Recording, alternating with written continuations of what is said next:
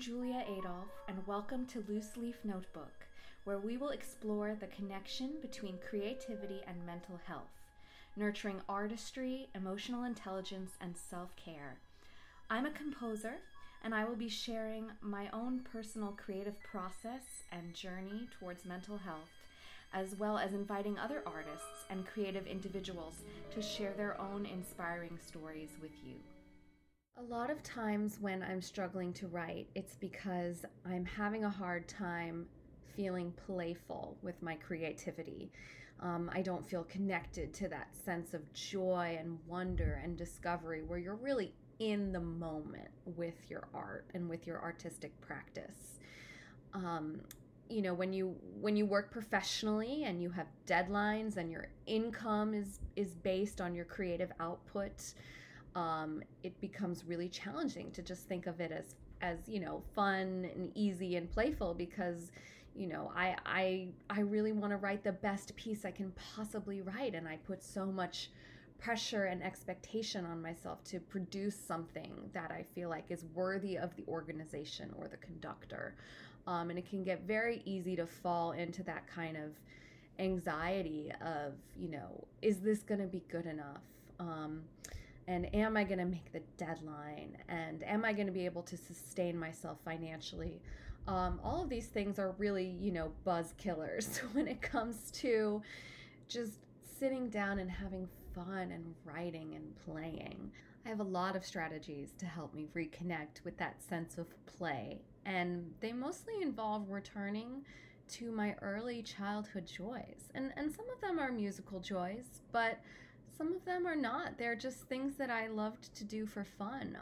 I've always loved imagery, and I've always loved scrapbooking. That was one of my favorite activities as a kid. And it's actually something that I've incorporated now into my creative process. You can see I have a lot of photographs kind of pinned up on the wall behind me in my studio. And these are all images that I find inspiring. And so when I'm looking at a beautiful image that I've found, that I've kind of collected, it brings me back to that kind of place where I'm in my room as a kid with my journal, with my scrapbook, and cutting out pieces of paper, and just how fun and free I felt doing that.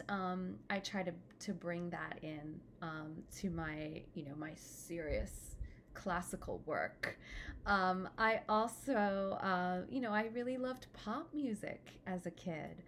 And I've noticed that particularly since the pandemic, I've been gravitating more towards, melodic sounds, more tonality, that these are really comforting sounds for me. And so I'm sort of allowing myself to lean into that language a little bit more. It's certainly not a pop language, but it's a melodic singing language, and I grew up singing. That's how I was initially connected to music. So right now I'm finishing up an orchestral work for the Cincinnati Symphony, and I actually intentionally decided to make the piece about play and wonder and childlike joy, and they wanted it to be for their 125th anniversary season and a celebratory piece, so it fit with what the orchestra was looking for as well. And so what I do with my process is basically, I pick sort of a general emotional theme that I want to convey in the piece. And then I start to look for imagery, and I kind of imagine that I'm scrapbooking, and I start to think of a story that I want to tell. And it's not necessarily a literal story in the programmatic sense, but it's some kind of journey and emotional transformation. And that also comes from my early love of reading and storytelling and acting, even, and theater.